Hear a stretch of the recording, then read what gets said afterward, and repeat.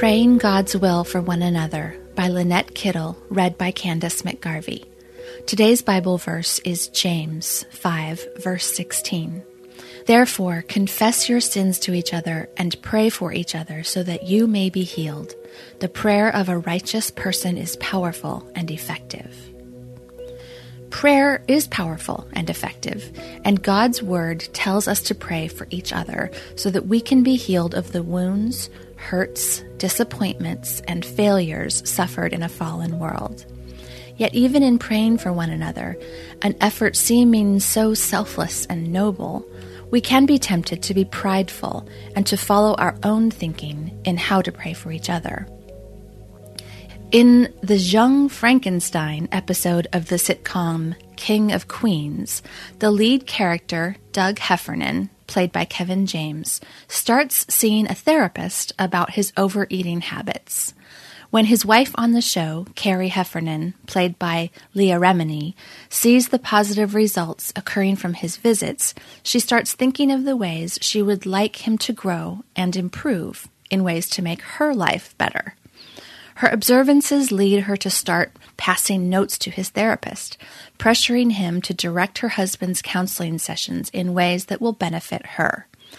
As she sees noted improvements in Doug's behavior and attitudes, Carrie starts adding more and more items to her list of what she wants the counselor to address. How am I praying for others?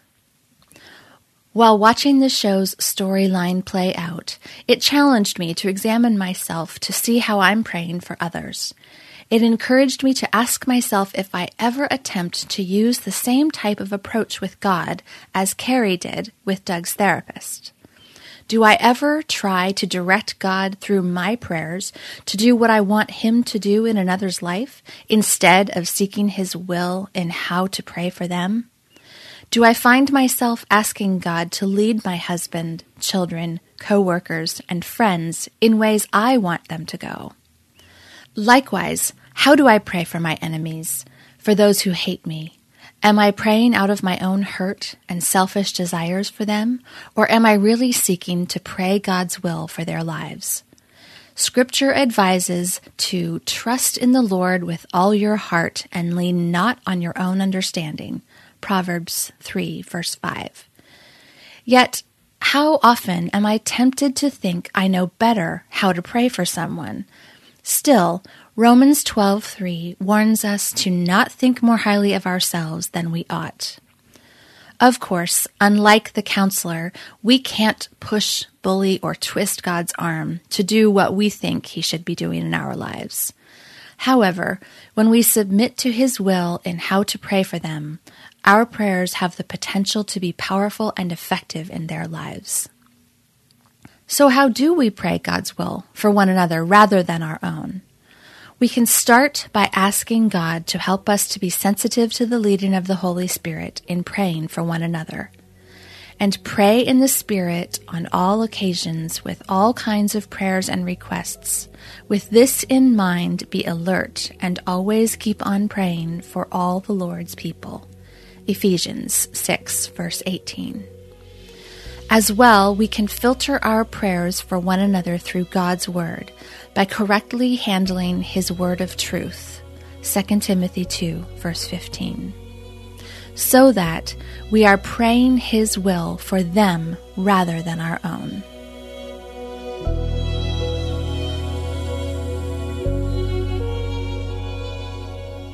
Hey everyone, thanks for listening to Your Daily Bible Verse, a production of the Salem Web Network. If you enjoyed what you heard today, we'd love for you to head over to iTunes and rate and review our podcast. It really does help people find us.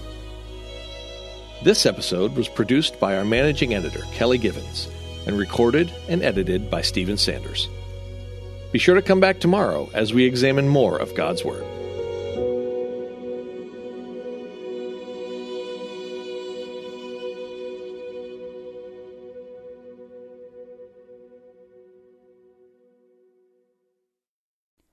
Christmas. For most kids, it's the most joyful time of the year. But this Christmas, 1.5 million children will spend the holiday separated from a parent because their mom or dad is behind bars.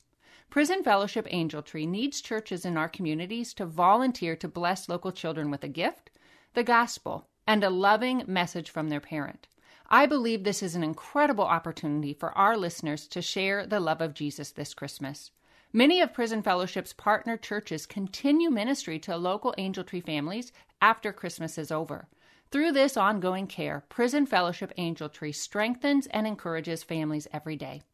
Angel Tree wouldn't be possible without the help of faithful volunteers. If you're ready to make an eternal impact in your community, please register today at angeltree.org/church. That's angeltree.org/church. Miracles are everywhere. Let our adventure begin! Discover PureFlix, your premium streaming service where faith and family values come home. Ready to have some fun? The most exclusive selection of quality, wholesome movies and series that will uplift your spirit. A man can argue whether God exists, but when he looks at his daughters, he knows. With new arrivals every week. Unbelievable. Save big and enjoy the possibilities, like invitations to exclusive theatrical screenings. I see it, so I believe it. Find out more by joining today at pureflix.com. Think you know David? The shepherd boy who killed Goliath with just a stone and a sling, right? Well, there's so much more to his story.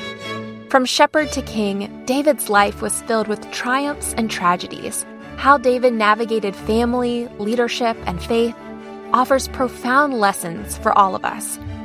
The David Story, Shepherd, Father, King, is a free online course exploring David's life and how it sheds light on topics like our relationship with God, family dynamics, leadership principles, and overcoming sin. Taught by Professor Justin Jackson of Hillsdale College, this free 8-lesson course delves into the Old Testament through the books of 1st and 2nd Samuel.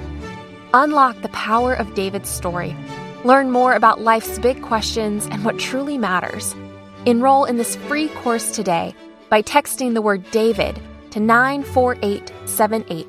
Again, that's David to 94878.